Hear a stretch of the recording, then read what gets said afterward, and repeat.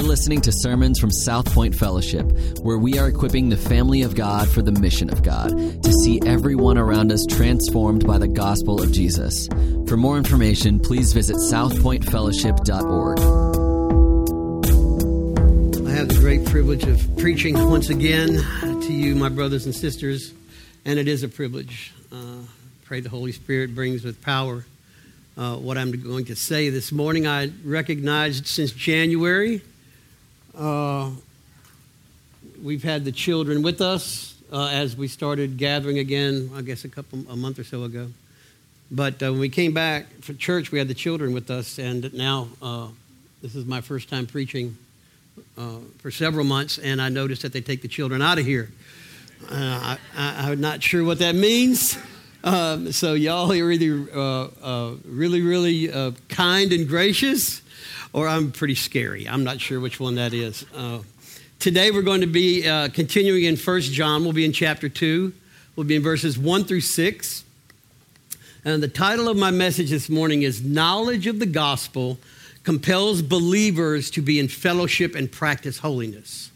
Knowledge of the gospel compels believers to be in fellowship and practice holiness. Let's do a little review before I dive into chapter 2. John wrote this letter as he wrote the Gospel of John and a couple other letters and the book of Revelation. He was probably very, very advanced in years, probably in his 90s. This letter could have been written in the late first century. I think all of the apostles had been martyred. They had died, and he was most likely the last remaining apostle. He was very credible, as you would understand, and we see that in the first chapter of John where he talked about walking with Jesus. There's reports that John was so old when he was sharing the gospel and teaching that they would carry him in, and they'd sit him down and he would teach. And when he was finished, they would pick him up and they would carry him back out. So this is a man who had huge credibility, obviously, because he walked with Jesus. And he does say to us in the beginning of this letter what he has seen, what he has touched, his eyewitnesses to Jesus' life, his death, his resurrection, and ascension. He laid on Jesus' bosom. So he was writing this letter as a spiritual father. He actually uses the words, my little children. Which is a loving way to address believers. I don't think in my 15 years almost of salvation, I've ever addressed y'all as my little children. So maybe it's coming as I reach 90. I don't know. We'll see. So he was highly respected, and a letter received by John would have been highly treasured. So let's review a little bit in chapter 1 of what Mark went over the last couple of weeks. Let's read John 1, verses 1 through 5 together. What was from the beginning, what we have heard, what we have seen with our eyes, what we have looked at and touched with our hands concerning the word of life, that's Jesus, and the life was manifested, and we have seen and testify and proclaim to you the eternal life which was with the Father and was manifested to us. What we have seen and heard, we proclaim to you also, that you too may have fellowship with us. And indeed, our fellowship is with the Father and with his Son, Jesus Christ. These things we write so that our joy may be made complete. This is the message we have heard from him and announced to you. God is light, and in him there is no darkness at all. So Mark taught last week that God was light, Jesus was light, and if we are in the light, we should have fellowship with him, and through that have fellowship with each other. And if we walk in the light, we example Jesus as we go. And this is the point of the second part of the letter here that John writes. If we walk in darkness and don't practice truth and say we have no sin, we are liars, we're deceivers, the truth is not in us, and we make God a liar. All scripture is breathed out by God through the Holy Spirit, and the writers, they put down on paper what the Holy Spirit in their hearts give them to write. And God, through his Holy Spirit, and Paul wrote to Timothy that all scripture is God-breathed. So if it's God-breathed, it has to be true. And in God's word, it says all all are sinners. We all have sinned and fall short of the glory of God. So if we say we don't have sin, that we're kind of okay, we make God a liar, and that is a blasphemous thing to say. There was a belief in that day that in John's time, that there was some good, or there was all good in your spirit and soul, but the bad things were in your body and in material. So this was called Gnosticism, and what you did in your body really didn't matter because your soul and your spirit was good. And this caused a huge problem in the culture. And John was addressing this to the church because it was leaking into the church there. And some people were thinking, well, if my soul and my spirit are good, my behavior really doesn't matter a whole lot in what I do. And John was putting a stop to that in what he was saying here, that he had walked with Jesus, and Jesus was fully man, he was fully God, and that his body was sinless in his sacrifice. So we have that kind of thing today, where we say, well, I'm not so bad. This is the way I grew up in my faith. I'm pretty good. I do some good things. God cannot be angry with me. He's a God of love. You just don't know my situation. You don't know my wife, or you don't know my husband, my kids, my addictions. God knows my heart. I believe in him, so he'll accept these things. No, it doesn't work that way. Scripture's clear that all have sinned and fall short of the glory of God. We need a Savior. There's also kind of the other side, where we believe Jesus Christ's sacrifice is sufficient. We're covered in the blood of Christ. We're sealed by the Holy Spirit. There's nothing we can do to lose our salvation, so woo! Game on, right? I can do what I want. I'm sealed. Jesus is not going to lose me. I'm in the palm of his hand. So we can't do that either. We can't go to that extent of it as well. When we are in fellowship, this is a quote from a guy named Kim Riddlebarger. I may be thankful for the name Kogan. Kim Riddlebarger. He says, when we are in fellowship with the light and we realize the heinousness of our sin before a holy God, salvation and justification is all the more sweeter. I think that's true. Once we're saved and we understand that our sinfulness is heinous in the eyes of the Lord, that salvation and justification is that much sweeter. So 3 things. I'm going to do my Southern Baptist 3 points. 3 points this morning, 3 things this morning. Reason, redemption, and our reaction. So the first thing is reason.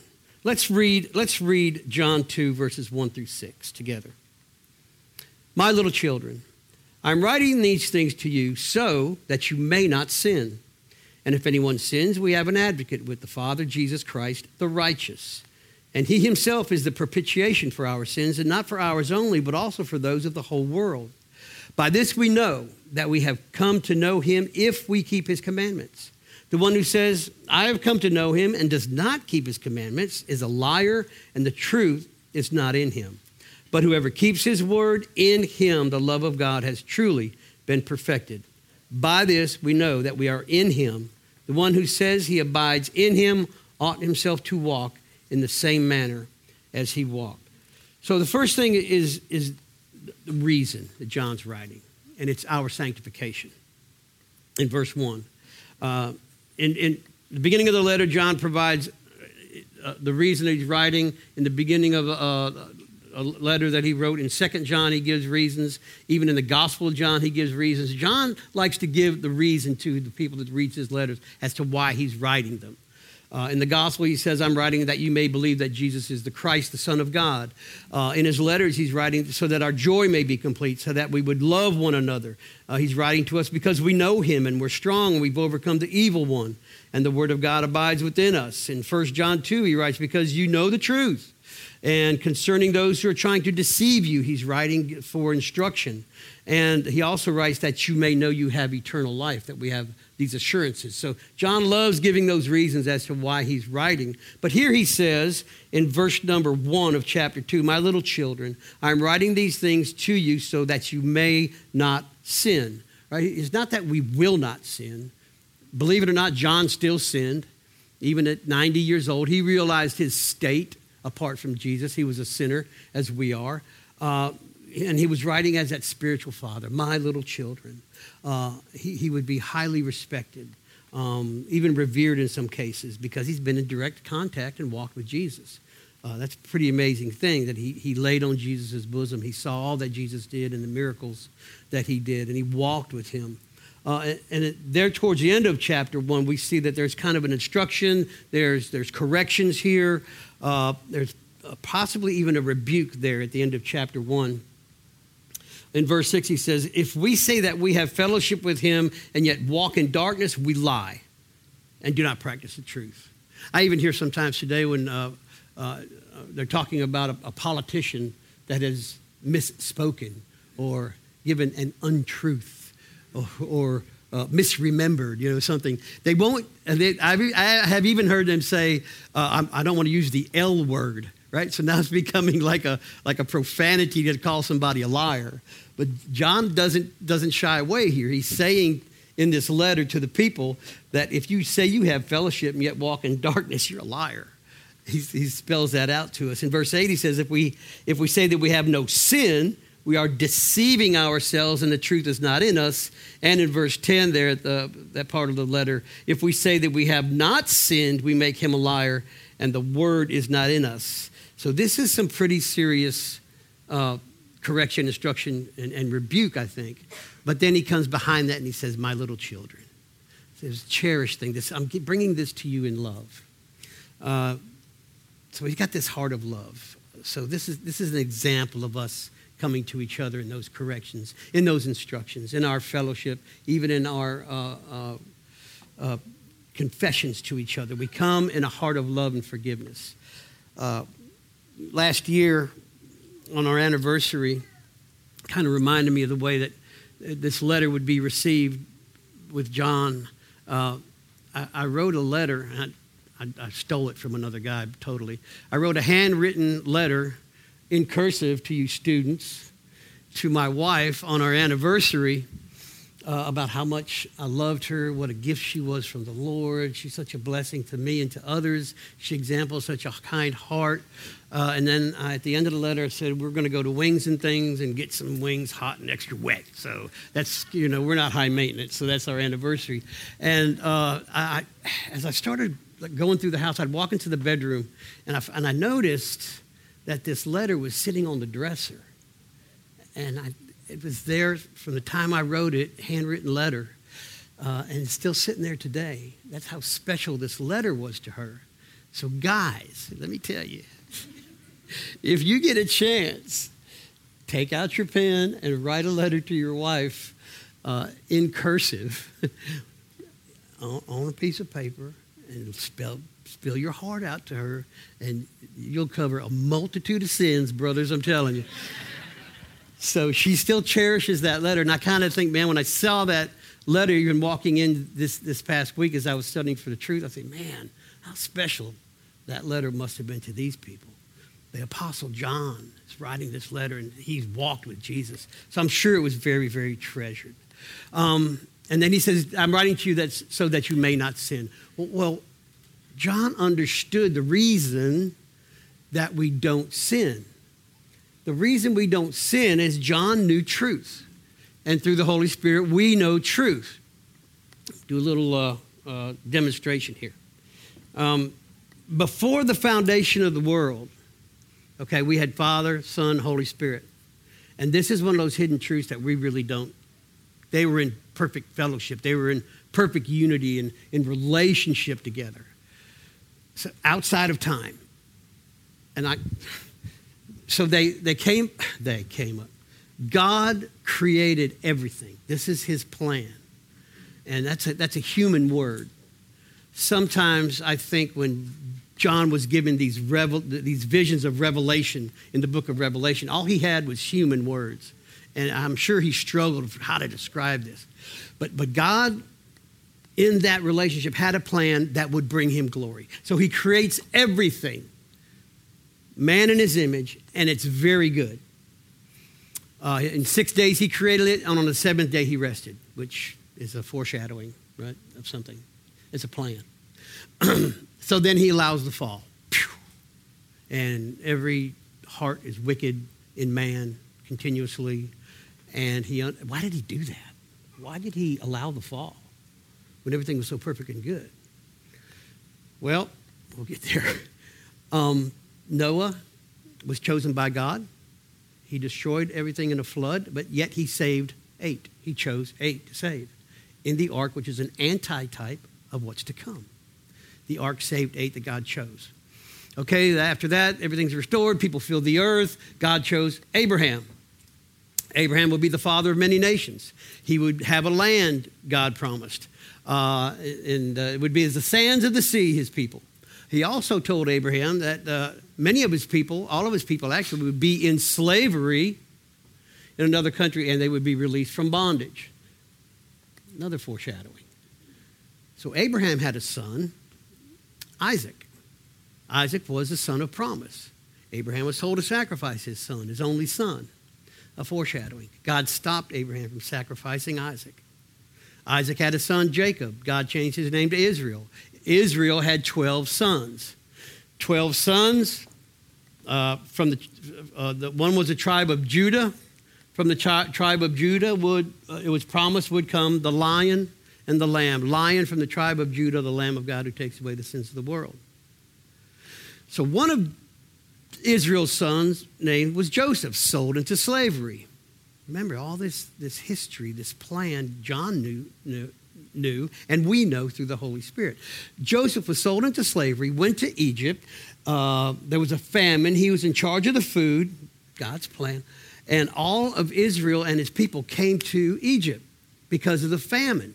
And Joseph was in charge of the food. Joseph brought his family there. They produced over the years to many people. And the Pharaoh of that day, after hundreds of years, was not in favor. Israel was not in favor. So he put them in bondage, in slavery, just as God had told Abraham. Well, through this came Moses, because Pharaoh saw this happening, was killing the firstborn. Moses was a baby. Mama floated him down the river. The Pharaoh's daughter got him. He was raised in Pharaoh's palace. Moses was chosen by God, once again, to continue his plan. He was given the 10 Commandments, which is the law. Moses was given the Levitical law, which was the blood sacrifices that shows us the abomination of sin, the heinousness of sin. And also Moses was given instruction for the tabernacle where the presence of God was, behind the veil. So Moses introduced these 10 plagues God did through Moses. The 10 plagues to Pharaoh in Egypt, and each plague, as you'll research, and there's so much deep history, the 10 plagues addressed each one of Egypt's gods. A plague addressed each one of Egypt's gods. So Pharaoh finally lets the people go after the firstborn were killed. We all know what that situation was. The final plague was the death of the firstborn. God chose his people to be covered in a lamb's blood. You see where we're going here, right? And the Passover, the death passed over God's people through the blood of a lamb.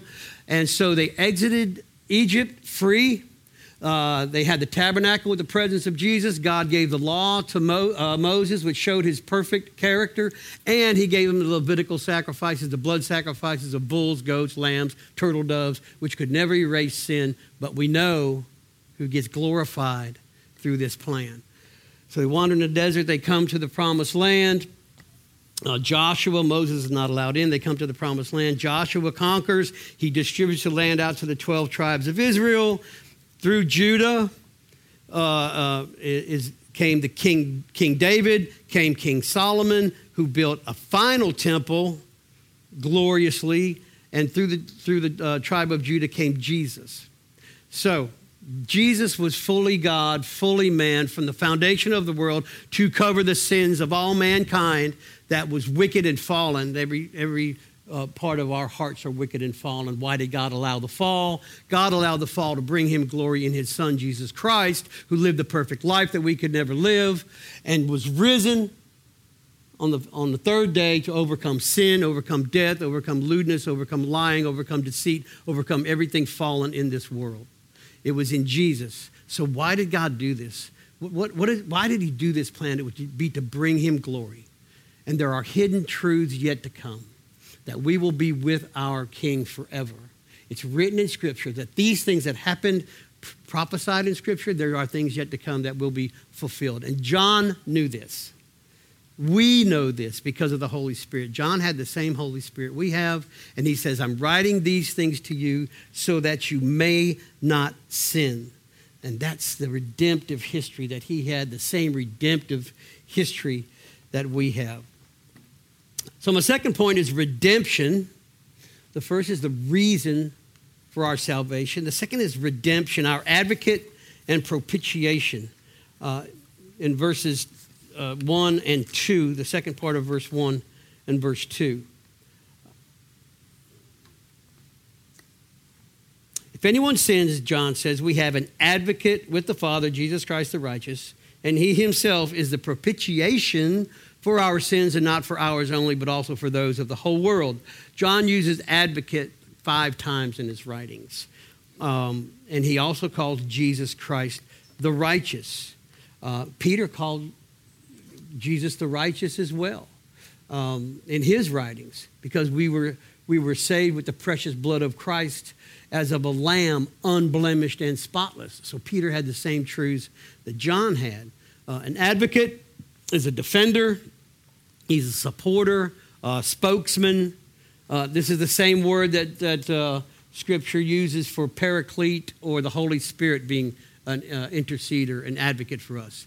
In this case, it's the same word where Jesus is a mediator, an advocate, and it is used in the same way between us and the Father that the Holy Spirit is. In Romans 8, verse 26 and 27, Paul writes, it says, in the same way the Spirit also helps our weakness, for we do not know how to pray as we should, but the Spirit himself intercedes for us with groanings too deep for words. And he who searches the hearts knows what the mind of the Spirit is, because he intercedes for the saints according to the will of God. It's that same type of intercession that John's writing here that is used for Jesus. When I came to Georgia in 1975 from California, I had dropped out of high school. I was a surfer. It was rad, man. Stayed down at the beach, and my parents were transferred here in 75, and I wasn't. Georgia, is that like in Russia, man? So I stayed in California. I lasted about 6 months until I was in the fetal position on the floor begging to come home, like Dorothy in Wizard of Oz. But I finally got to Georgia in 1975, and I lived in my parents' house for about 6 months, and I wanted to get out. Now, look, I'm not condoning anything here. You know my life before Christ. I have a lot of stories. My life before Christ was a mess. But I came home to my parents' house to stay there for a little while. And my mother, I guess, was putting some socks in the drawer or whatever, and she calls out, she says, Patrick! And I know that's a problem. That's a problem. So, yeah. And my little brother, he was 6 at the time, Chris. He heard it too, and of course, he knows that sound too. So he's, right there with us. So I go into my bedroom, and my mother found this exotic plant that I had, and she was wanting to know, what is this? And I said, I don't know, Mom. I haven't seen that before. My little brother says, that's mine, Mama. The teacher gave that to me to draw up under a piece of paper. I thought, yeah, he's being my advocate here, right? He's being my the go-between for me. So he pleaded my case before my parents, and really my mother didn't have anything to do. She couldn't not believe her youngest son, and I was just kind of rolling with it, as wicked as I was. That's cool, man. That's awesome. So I don't know whatever happened to that. It was totally dropped, and I was cleared. I kind of still felt a little guilty, right? Which we don't. And Jesus clears us. We don't have that guilt and our forgiveness. We're very, very grateful for the forgiveness of Christ. I was kind of grateful, but it was just some 6-year-old punk kid that came out saying something, and I didn't even give thanks to God that came from heaven. Where'd that come from? But my brother, I love him like crazy, but he wasn't sinless. Jesus, as our advocate and our Savior, is sinless, right? Chris wasn't my eternal Savior. as Jesus as my advocate, he's my eternal Savior. I don't know if Chris, I don't know if Chris would step in for me now at all for much, right? Because he has a life. Chris's pleading only covered me, but Jesus' pleading to the Father covers all of the world, John says. And it's every nation, every tongue, every tribe. Not everybody in the world. We know because of the massive amount of Scripture that claims that only some will be saved. So this is not of, when John says of the whole world, in the same manner as he walked, that he's going to, by this we know that we know him. Whoever keeps his word, in him the love of God has been truly perfected. This is not, it's adequate for the whole world, but it's not, in verse 2, it's not, it's sufficient for the whole world, but it's not of the whole world. It's just every nation, tongue, tribe. Those will be saved out of the world. So John also calls him Jesus Christ the righteous and the propitiation in verse number 2 for our sins. The propitiation is the payment, the satisfaction for our sins. John knows because he heard. He heard straight from Jesus. He knows the history, the redemptive history in Christ from the foundation of the world. That we must be righteous and accepted by the Father. Jesus Christ is the righteous, and we must be righteous to be accepted by the Father. So the propitiation, the satisfaction that Jesus was for the sin, the payment for sin, was because God is holy. God is holy, pure, and without sin, and he must be just. He must be just and punish sin. God has a wrath that was poured out on Christ on the cross. He has a wrath and an anger because of sin, because he is a holy God. Sin must be punished, and the payment for sin must be satisfied. In Romans 1:18, it says, the wrath of God is revealed from heaven against all ungodliness and unrighteousness of men who suppress the truth in unrighteousness. And in chapter 5, verse 9, Paul writes, much more than having now been justified by his blood, by Jesus' blood, we shall be saved from the wrath of God through him. So on the cross, which was planned and foreordained before anything was created, Jesus would suffer the wrath that we deserve to suffer. That was always plan A. It's never been a plan B. And John knew that, and he knew that history that looked forward to Jesus, as we know. Jesus satisfied God's righteous requirement. The law that was given to Moses, the 10 Commandments we call them, was an example of God's perfection, his standard of holiness. We have to cover every single one of those commandments to be accepted by God. And there's no way anybody that's fallen from the fall can do it. That's why God gets the glory. He is the only one who could overcome sin and death. So that plan from the beginning foundation of the world, fulfilled in Jesus, brings him all the glory. He satisfied that requirement. In Colossians it says, we are dead in our trespasses. We're dead in the uncircumcision of our flesh. But God has made us alive in Jesus Christ. He's taken this requirement, this law, out of the way. And Paul writes that he nailed it to the cross. So the cross is the fulfillment of all things. The Levitical sacrifices are completed by the once-for-all sacrifice of Jesus. The law is fulfilled by his perfect life. And his presence is within us now. Because in that temple that I talked about in Israel, that Solomon built, there was a large veil that covered the Holy of Holies, the presence of God, that only the high priest could go in once a year. When Jesus was crucified and he said, it is finished, that veil, it's a huge veil, gosh, a couple inches thick, I don't know how tall it was, several feet, many feet. It tore from the top to the bottom, giving access to the Holy of Holies, the presence of God through Jesus, which Paul even says, his flesh is the veil. In Christ is the access to holy God.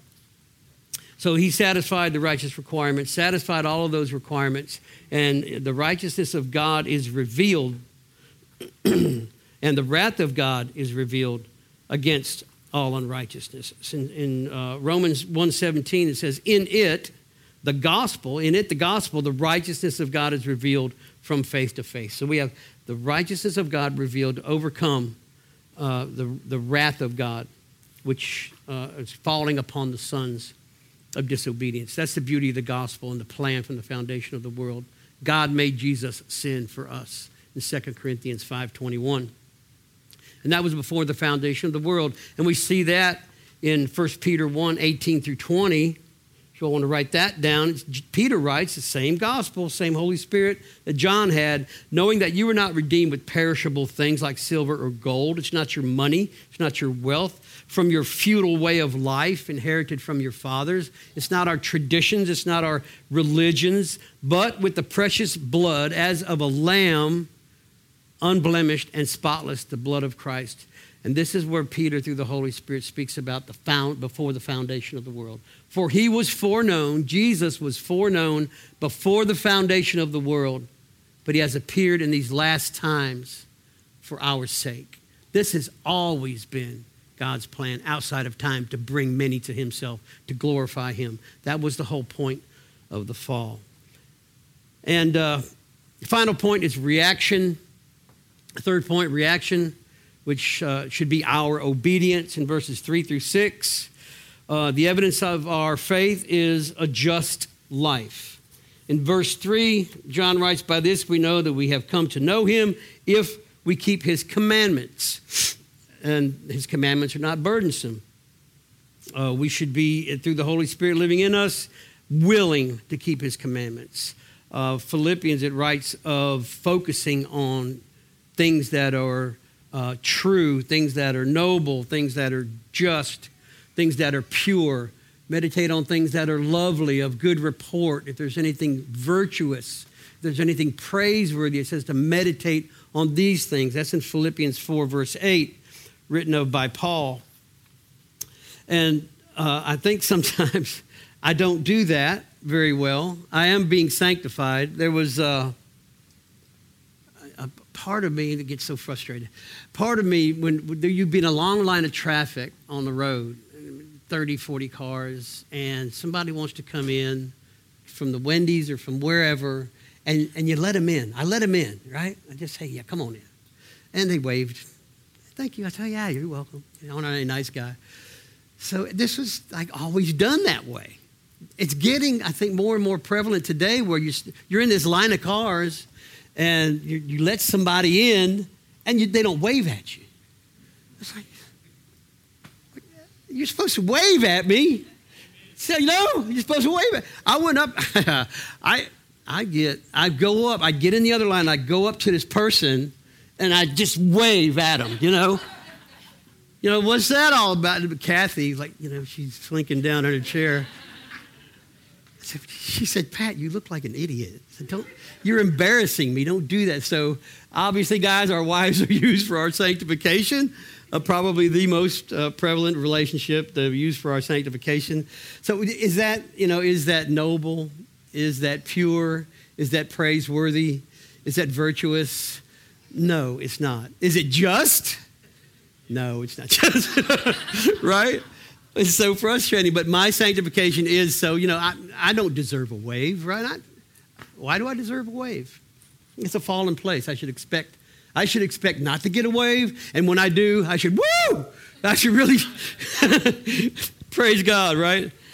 So that's the obedience that we get as we grow more and more in our faith. True love is obedience. Right? We obey because we have the faith of God within us. In Ephesians 2:8-9, one of our favorite verses, by grace you have been saved through faith, and that not of yourselves. It is the gift of God. So if you have the faith within you from God, the Holy Spirit is living within you, we have to obey. At some point, we will grow to more and more obedience. We have to if we are truly saved. If we're not, we must examine our hearts and really counsel in the Word of God to see if these truths are really within us. Those truly born again have a new nature.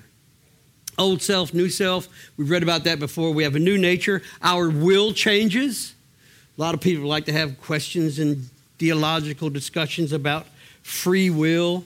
I don't like to use the word free will. I just like to use the word will. I have a will. I had a will before I was saved, and I have a will after I'm saved. Before I was saved is when I lived in California. Before I was saved is when I was in my bedroom and my mom was hollering out, Patrick! Before salvation. After salvation, my will has changed into what God desires in my life. Before salvation, my will was to do what would bring Pat glory. After I'm saved and I'm justified, the Holy Spirit is within me. My will changes to a will for what God desires.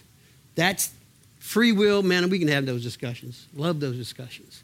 But I just call it a will before salvation and a will after salvation. Yeah, so we do what God desires now. In Romans 6, verses 17 and 18, a lot of these are in Romans, actually, a great doctrine in Romans. Paul writes, but thanks be to God that though you were slaves to sin, that will before salvation, you became obedient from the heart to that form of teaching to which you were committed. And having been freed from sin, you became slaves of righteousness to glorify him in your body and your spirit, which belong to him because you've been bought with the price, the precious blood of Christ, as of a lamb without blemish and without spot. So that's the first thing I speak of when somebody asks me, how do you know the gospel's true? A changed life. A changed life. Why would I, before I was saved, leave the life that I had? I was a fireman. I had a second job, my 2 days off. I was rolling in money. I was living a debauched life thinking I was happy. But God, at that moment, that change in my heart came. It's such an evidence of salvation in somebody's life. So when you are justified in the eyes of God, we are saved immediately, and there is a change in our lives. That is evidence. Do we have that evidence of salvation in our lives? Do we have that desire to obey the commands that the Lord has placed in our hearts to honor him because of what he's done from the foundation of the world in fulfillment in Christ? So John is instructing our brothers and sisters here that our lives must be an example of Jesus, our King. Those who claim to know Jesus and yet do not strive to obey his commandments are liars. The L word, verse 4. The one who says, I have come to know him and does not keep his commandments is a liar, and the truth is not in him. So what do we post on social media? How do we debate people back and forth? Are we exempling Jesus? There's even members of my family that post things like, if you don't share this with people, you're ashamed of God. Or send this to 20 people and you will receive this benefit. And it's like, this is such an abomination. But it's not that true biblical knowledge of what the scriptures say. We're not promised tomorrow.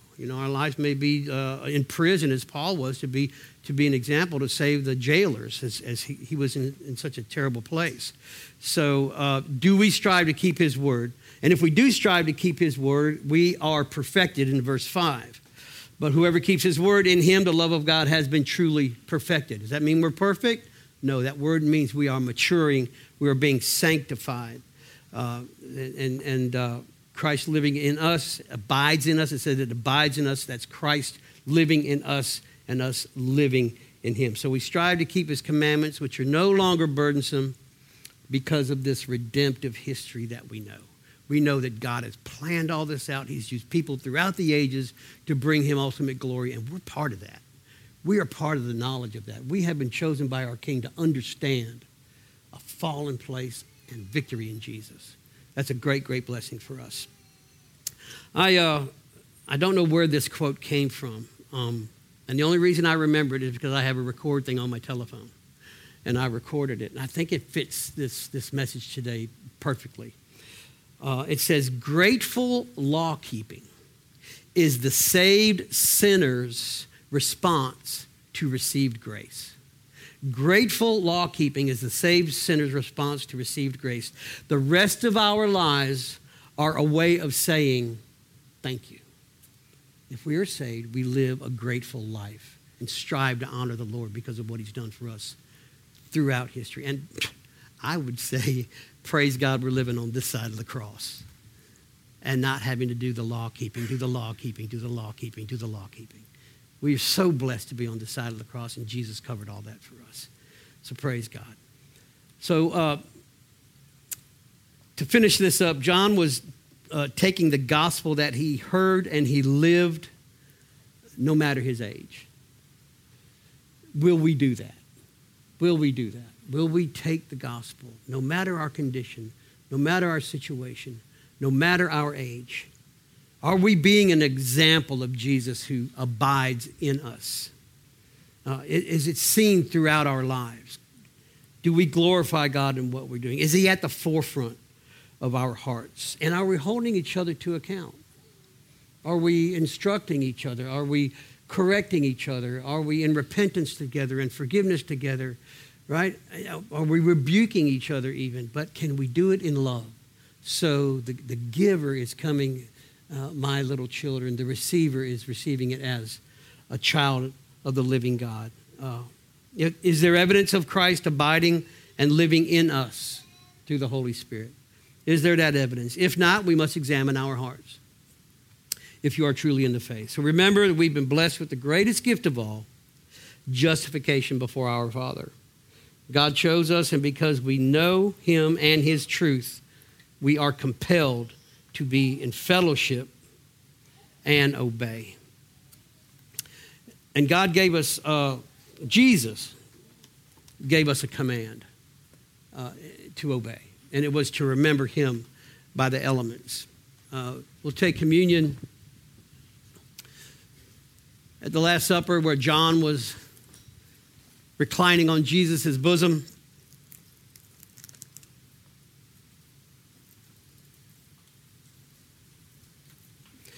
While they were eating, Jesus took some bread, and after blessing it, he broke it. And he gave it to his disciples, and he said, "Take and eat. This is my body." Now, this is not Jesus' body.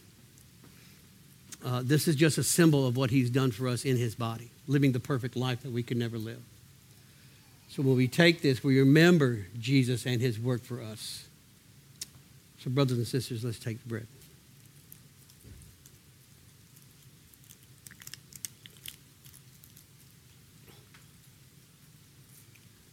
Then after supper was ended, he said to them, "This is my blood of the new covenant, which will be poured out for many." And again, he said, "Do this in remembrance of me." So we take the bread as the bread of life, the perfect life that Jesus lived, and we take the juice as an example of his blood poured out for us and covering us as the Passover lamb that takes away the sins of the world. Brothers and sisters, let's drink.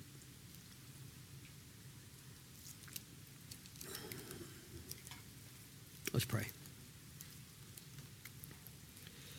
Father, you are all glorious.